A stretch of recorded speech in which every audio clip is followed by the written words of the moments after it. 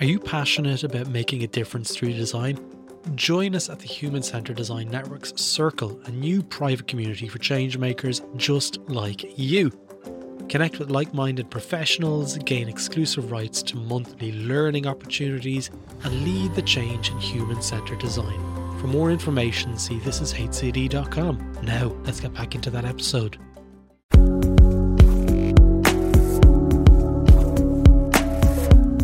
Hello, my name is Jerry Scullion and welcome to Bringing Design Closer, which is part of This Is HCD. I'm a service design practitioner and trainer based in Dublin City, Ireland.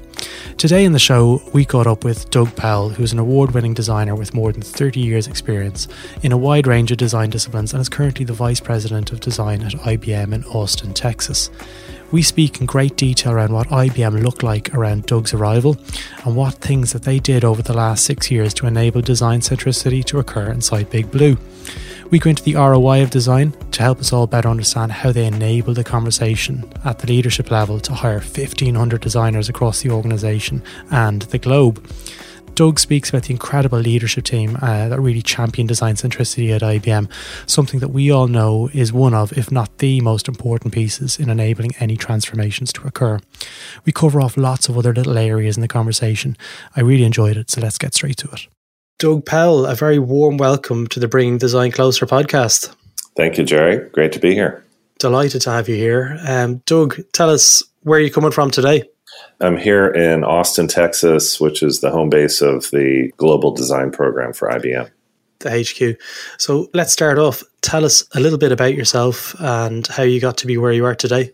Well, I've been a practicing designer for more than 30 years now, and I've been lucky enough to do many, many things as a designer. My roots are in graphic design, early part of my career as a working graphic designer and studio owner, business owner, ran a small studio in Minneapolis, Minnesota in the U.S., where I'm originally from. Done a lot of teaching at the university level, and so very strong connections in the design education world. I've worked with the U.S. Design Association known as AIGA, Professional Association for Design here in the U.S., which is quite a big organization, 25,000 members, and ended up serving as the national president of AIGA between 2011 and 2013. In 2013, I was, as that gig was kind of winding down, I was looking for my next opportunity and really looking to kind of turn the page in a pretty big way for myself and my career and my work. And at that time, IBM was just beginning to build the team that would grow this new program. And I was super intrigued by that idea and joined IBM in the spring of 2013. Well, we're going to chat a bit more about where IBM is at in that transformational journey. But if you can remember the very first steps you took into the organization way back in June 2013, when you entered the business, what did you see? Just a lot of challenges. It was a time for not only for IBM, but for many businesses in enterprise technology where, there were just a lot of challenges. The technology world was changing ridiculously fast at that time. And, big kind of global legacy companies like IBM are not built for rapid change. And so, there was just a lot of concern around that, a lot of, obviously, many, many opinions about how the company should respond. And, not a real sort of open arms to this newly arrived legion of designers that we were bringing in. Nobody at IBM was saying, oh, my God, you know what we need right now? We need a couple thousand designers to come in and help us reinvent. And so, we had to work with that. We had to work with a very, at best, kind of an ambivalent reception, and certainly at sometimes a really sort of antagonistic one. Yeah. So where were they at that in terms of design maturity at that stage? Oh, almost zero. I mean, this was a company at the time of about 400,000 people, and there were about 200 people at IBM who somewhere in their job title had the word design. They were scattered around the company. They had no connection to each other. There were no places where design was practiced, no studio spaces where, designers could do their work. There was no common practice of design. There was no career path for designers. Anyone who was actually a formally trained designer, chances are they were kind of stuck in their career and didn't have a lot of chance for advancement as a designer along, a distinct career path. So, it just wasn't fertile ground for design to happen. So whenever you walked in and you saw, okay, this is like, a graveyard, there's not much going on here in terms of design maturity, especially, what has remained from then to now? Well, the other thing, if we rewind to 2012, 2013, our current chairman and CEO, Ginny Rometty, took her role at the very end of 2011. And so you trace all of the early arrival of the design program in 2012 and 2013 really back to Ginny. And Ginny sort of having an aha moment somewhere in 2012, where she was like, we're behind the game here. User experience is the new differentiator, and we aren't built to create great user experiences in our current form. So we've got to change that. And B, there's a real opportunity because all of our competitors are equally, if not more, behind the game. And so we've got a chance. IBM has a chance to really differentiate itself in the market, in the enterprise technology market. And, she made a major investment in design starting at that moment. Yeah, she was the instigator, so to speak, of the entire movement.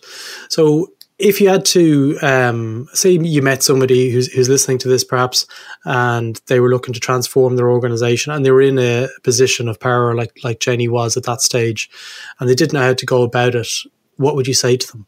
Well, one of the important things that we did at that moment was to establish the mission for the program. And the mission is to create a sustainable culture of design and design thinking at IBM. So it's a very powerful mission, I think, and it was one of the things that really drew me to the program here. If you would have said, hey, our mission is to hire a couple thousand designers and get them to work on our apps and digital products, that wouldn't have been very interesting. But when you think about that mission, it's about changing the culture of a century-old company.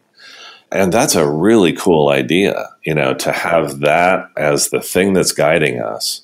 That's really ambitious, and that's really audacious, and that's something that I can buy into as a designer, as a creative professional. I can really get behind that. So what I would say to somebody, just where we were 6+ years ago, is pay attention to the mission that you're setting for yourself. And make sure that it is a big one, bite off something that you probably can't chew and be ambitious about it. Yeah. So if you had to look at the last 6 years in terms of, say, an experience map, and like the first year, maybe you could just fill in the blanks for us. What do those 6 years look like? Oh, ups and downs. Certainly the first year, 12 to 18 months, was just a wild up and down roller coaster. Which is unusual. And, what we found was that when we could get IBMers, and the first part of our mission was really to kind of get and to contact and touch and get to know as many people in the company as we could. So we would bring them into the studio here in Austin, and we would give them an experience with design thinking, collaborating through that deeply connected experience of design thinking. We would get them in touch with our designers. And that was a real rush. That was a really fun experience, and almost unanimously positive one. When those IBMers would come in and they would have that experience, they were bought in. So then you get on just a real high. You're feeling great. You're like, this is awesome. We're making a difference here. And then those folks go back to their day job, and then we step back and we look at the difference that we've actually made in that moment. And we realized, oh, that's a drop in the bucket. This is a huge, huge company, and we've only touched whatever it was, 30 or 40 or 50 people. That's not going to move the needle. So then you kind of come to a crushing low. And there was a lot of that. I mean, there was just a lot of, it took a lot of resilience in those early days for sure, because, as I said before, nobody was rolling out the red carpet for us. So you started to train those people and you started to roll out a program, I suppose, of capability uplift. How long did that take, and is it still going? Where are you at on that journey? Oh, it's absolutely still going. It will probably always be ongoing. The Golden Gate Bridge, kind of the guy who paints the Golden Gate Bridge. Right. A few things have happened. As I described, in those early days, it was very hands-on. The transformation, the education of IBMers who were not formally trained designers, to give them some experience with what design is all about, first of all, how they can use design thinking as a non-designer to replicate some of the methods that designers use, and then how they can bring a focus on the user to their everyday work. And so we did that early on in a very hands-on way. Since then, we've found ways to scale that. We needed, in such a big company, we need to go from touching a couple dozen people at a time to touching hundreds and thousands of people with this sort of transformative experience. Yeah, I read some of you use design badges and stuff. Where presumably that education has been rolled out digitally. Right. And to be clear, that's our design thinking educational platform. So we're very clear about the difference between design, which is practiced by formally trained designers who have a deep craft and a deep training, and design thinking, which is a collaborative method which can be practiced by designers and non-designers, and in fact requires non-designers to participate in it in order for it to be effective at all. So you've got that cultural and that capability. So the culture is the design thinking, right, and the capability it's a different breed altogether. Yeah. So staying on that topic a little bit longer, training non-designers to become design thinkers and moving the design literacy of IBM, it's obviously been a very good thing. But what have you seen around that being disempowering for designers as regards non-designers, becoming design thinkers? It can be a difficult thing. So how do you encourage non-designers to think and behave independently while also maintaining some sort of design status quo? Yeah, we're very clear about what we're talking about when we talk about design thinking. Before that non-designer, that IBMer from wherever they might be from across our business, before they have an experience with design thinking, or at the very beginning of that experience, we're explaining, hey, we're not training you to be a designer. There are, many designers, formally trained designers in this company who do a very specific and play a highly valued role. That's not you. But we can help you through design thinking to glean some of the approaches that a designer will use: a focus on the user, divergent thinking, prototyping, iteration, all of these sort of basic behaviors of design thinking. Those can be used and can benefit anyone. And so we want to draw that distinction there with that non-designer so that they aren't, leaving a design thinking training session thinking, hey, I don't need a designer. I know how to do this now. They certainly don't. Yeah, but that's great because, I've seen in other places where people have been trained in design thinking and then they kind of go, well, actually, we don't need a UX person on the team because we've done our 2-week design thinking course and now suddenly I'm equal. Like you're like a peer. Yeah, I think it's been quite the opposite here. I think our emphasis on design thinking has elevated the appreciation for and the need for the formally trained designers.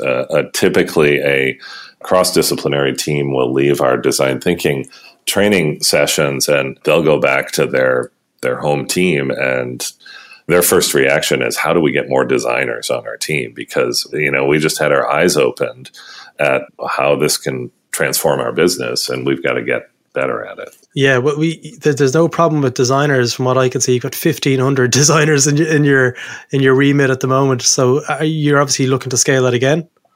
Well, at this point, the scaling is happening from the business. It's the demand of the business. So it's not like I have a number or our leadership team here in the design program office that we have some number of X thousands of designers that we need to reach. It's really at this point up to the individual businesses across IBM, and there are now more than 20 fairly autonomous vertical businesses that are employing designers, that it's their call. And for the most part, the trend and the trajectory is that those individual businesses are saying, we need more designers. So what are your thoughts on long-serving designers in large organizations, and how do you prevent them from becoming institutionalized and losing their cutting edge and fresh perspectives? That's a good question. It will be interesting to observe that over time. I don't think, now 6 years into our program, I don't think we're at that point yet where we really have a lot of people, a lot of designers who are in that situation. I think there is a risk there. I guess one parallel to pay attention to is on the engineering side. A parallel for us, a parallel technical career path that we can observe that's certainly been established here at IBM for much longer than design has. So when we look at our engineer peers, you look at an engineer who's been working in the same IBM business or in the same domain space. Say they're in our cybersecurity business and they've been there for 20 years or more.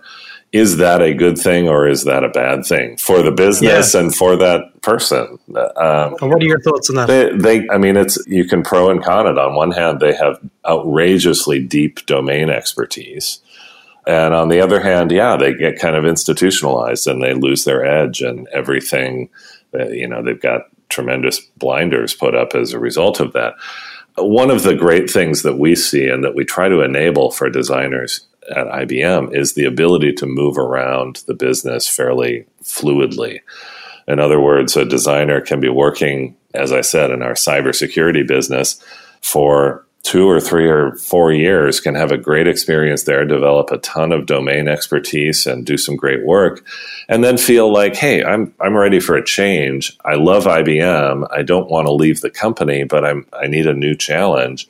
They can go make a transfer to our cloud division or our hardware systems division and do something that's very, very different, still within the same company. So that's one of the things that we're trying to build when we scale our program, is that sort of fluid career experience. So what's your biggest challenge at the moment? I think our biggest challenge is elevating the output of our scaled teams. So getting the level of craft to a world-class level across the board. We've certainly got some great examples of teams that are far ahead of the pack, doing amazing world-class work. But we've also got some teams that aren't quite there yet. And so whereas the focus in the first 3 to 5 years was really getting to scale, getting to the right number and ratio of designers across the business, now we need to turn to getting those designers and those design teams to deliver the best possible experience they possibly can. So I've got a question here from the Slack channel from Brenda Lucena, who's in Utrecht in the Netherlands. And she says, I'm curious about Doug's opinion on the differences of implementing a design culture, brackets, and training people, comparing a company with engineering roots like IBM and a company more marketing driven, like most of the consumer goods companies. I've seen this work for J&J, so it'd be great to hear his point of view on that. Yeah, I mean, we are an enterprise business to business company. That's our explicit focus. We're not a consumer company. I think that we're in an era now where user experience has flooded the consumer businesses, right? There isn't a consumer business out there that isn't paying attention to user experience. Now we're in an era where design and user experience are being valued at a much higher level by enterprise companies like IBM. So how do we measure the value of our work? We've talked about this for decades in the business. It's an impossible. There's no single number. There's no single measurement or metric, and I don't think there ever will be, because design never happens in isolation. It's always in the context of countless other factors.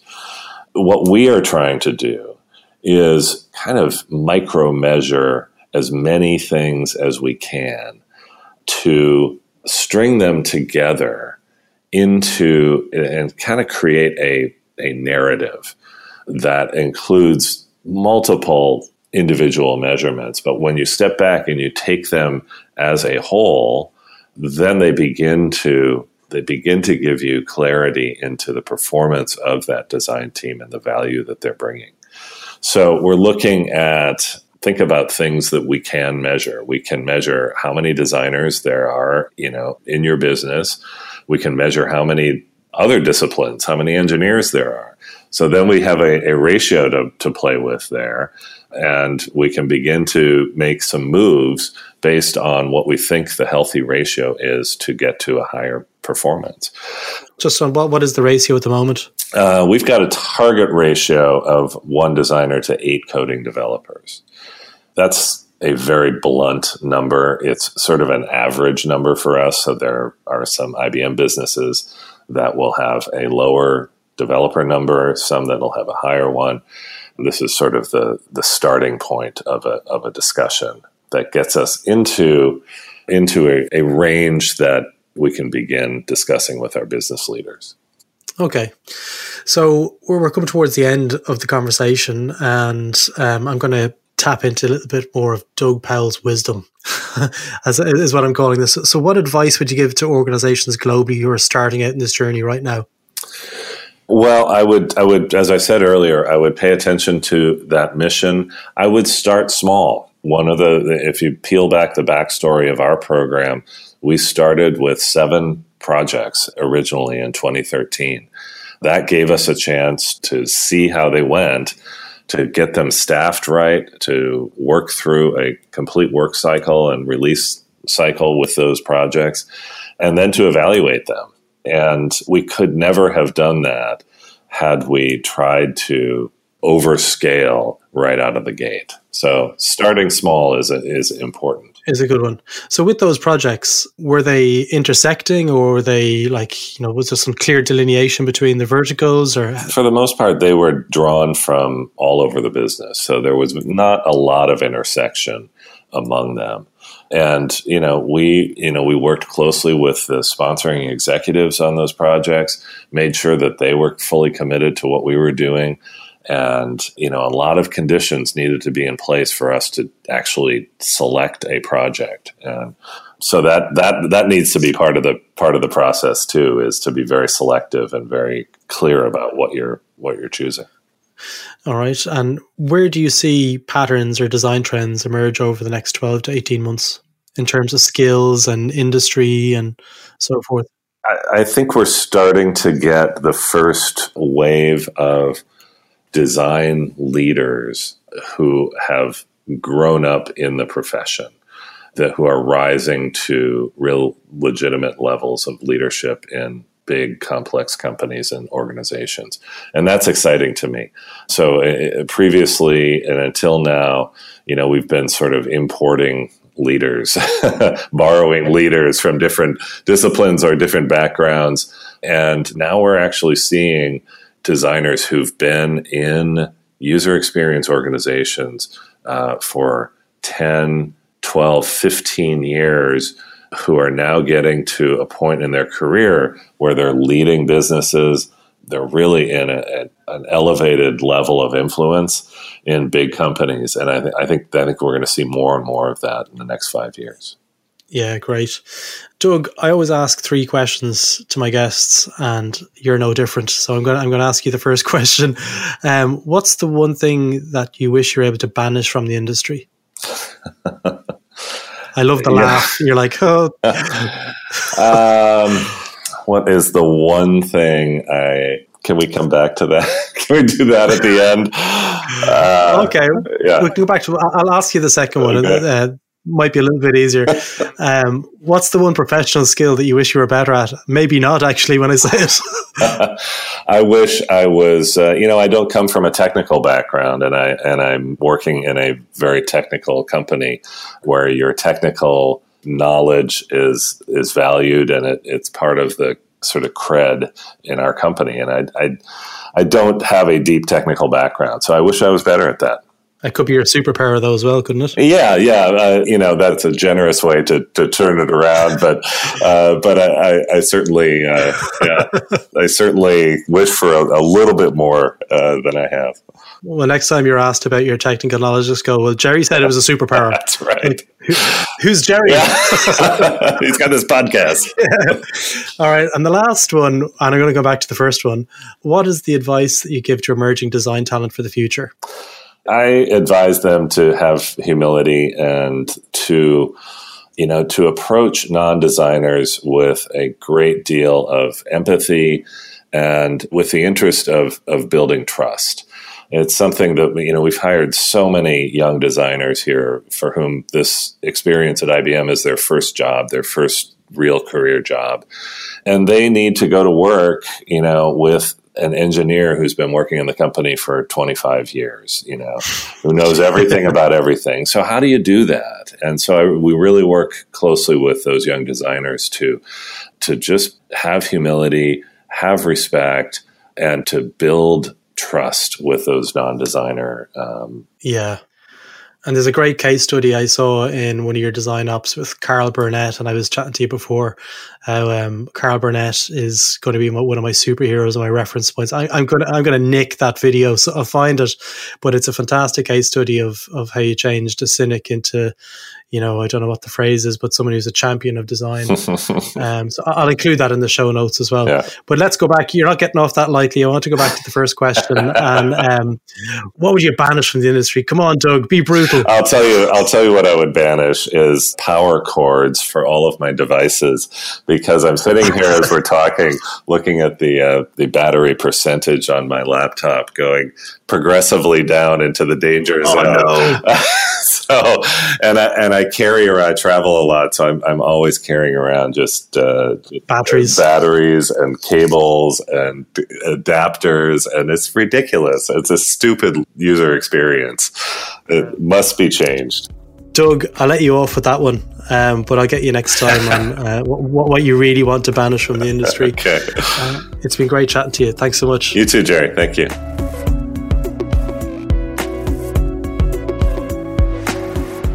So there you have it. Thanks for listening to Bringing Design Closer. If you want to learn more about the other shows on the This Is HCD network, feel free to visit thisishcd.com, where you can also sign up to our newsletter or join our Slack channel where you can connect with other human-centered design practitioners around the world. Thanks for listening, and see you next time.